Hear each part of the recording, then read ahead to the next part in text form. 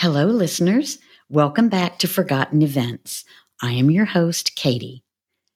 We have another October mystery that takes place in a beautiful part of our country.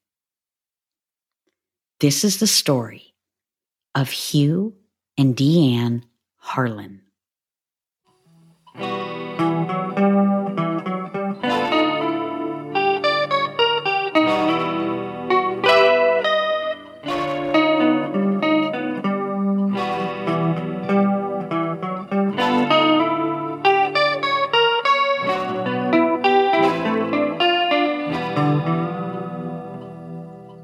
Married couple Hugh Harlan, 51, and Deanne Harlan, 43, were living in the fishing village of Morro Bay, California.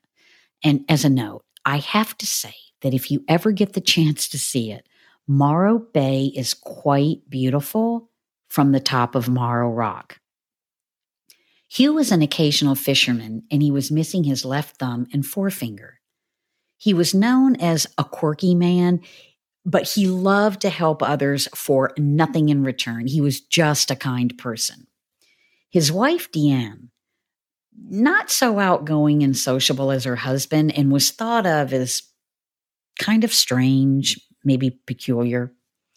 Locals referred to her as the dog lady. And I just have to say, I already love Deanne.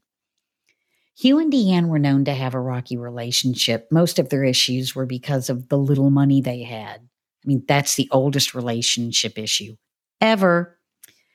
Deanne would spend most of their money on her beloved dogs, sometimes her friends and sometimes area beggars.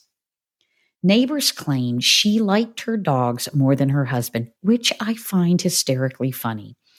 I mean, who doesn't love dogs more than most humans? On October 13th in 1982, there was a cross-country meet taking place at Morro Bay High School.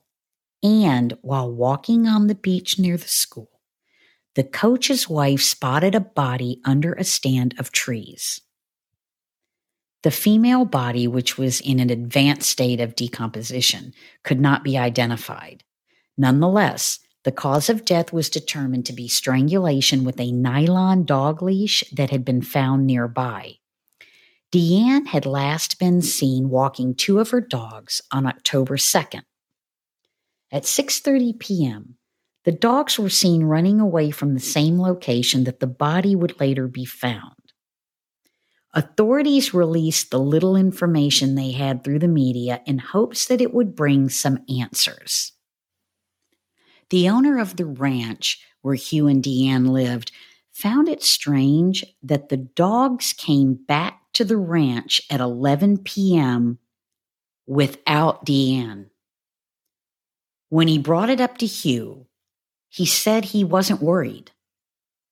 But later, a friend of Hugh's convinced him to contact the police after hearing about the body found just a half mile away from his house. Hugh claimed that he had not seen his wife in 12 days, but he wasn't worried because she regularly left for long periods of time. Of course, that's always the story that the significant other tells. Hugh did identify the body as Deanne's after officials showed him the bracelets that had been found with her body. And authorities were immediately suspicious of Hugh since he had not reported his wife missing. It's just crazy that in 12 days, he didn't think to report her missing. Note to my family, listen up. I would hope that if I didn't come home or my family didn't hear my excessive chattering for more than one day, that you guys would report me missing. So please report me missing. Authorities' suspicions heightened after Hugh changed an important part of his statement. See, initially he claimed that the dogs returned home with their leashes on. However, after being told Deanne was killed with a dog leash, he claimed they had no leashes. Hugh said he wasn't worried about Deanne's whereabouts because he thought she had gone to Colorado or possibly Orange County to visit her Swami. And for anyone that may not be familiar, a Swami is a male Hindu teacher. According to Hugh, Deanne was seeking condolences over the death of one of her beloved dogs, an Afghan named Retzel.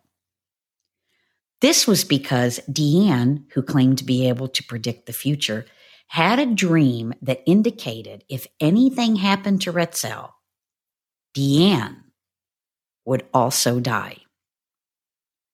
Deanne's husband claimed it was a disgrace that they were considering the case a homicide. He believed that she died from an aneurysm for which she regularly forgot to take the medication she needed to treat it.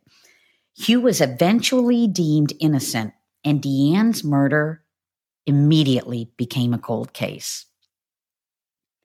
On November 1st in 1986, 4 years after Deanne's death, Hugh borrowed some tools from a friend and headed to San Simeon for a small construction job.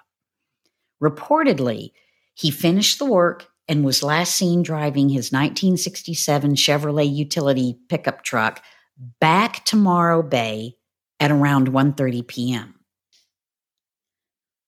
Steve Mathieu, a friend of Hugh's, received a phone call from a mutual friend in Cambria saying he had found Hugh's truck just sitting on the side of the road. Mathieu and another friend, Eddie Grimes, went to check out the vehicle. They found the hood up, but the doors were all locked. On the dash were Hugh's glasses, a tin of tobacco, and a tin with ragweed pot he regularly smoked. His lunch, his sleeping bag, his backpack, and the tools that he borrowed were also in the truck. The keys to the truck were found a few feet away. Oddly, they found the truck's fuel line had been removed. A theory emerged that Hugh did, in fact, strangle his wife and then voluntarily disappeared. His friends believe he was more than capable of doing so and had left Morro Bay many times before, but never without telling someone. Apparently, Hugh did not disclose to friends that he was leaving. Authorities, though, do not believe Hugh killed Deanne. They are convinced that he knew more about her killer but was too afraid to share the information. It is believed that a third party killed Deanne, then harmed Hugh 4 years later, most likely because he knew too much about her death. But why 4 years later? I mean, didn't he know as much on the day that she died as he did 4 years later? I guess I don't understand that. To this day, Deanne's murder and Hugh's disappearance remain a mystery. And if Hugh is alive, he would be 83 years old.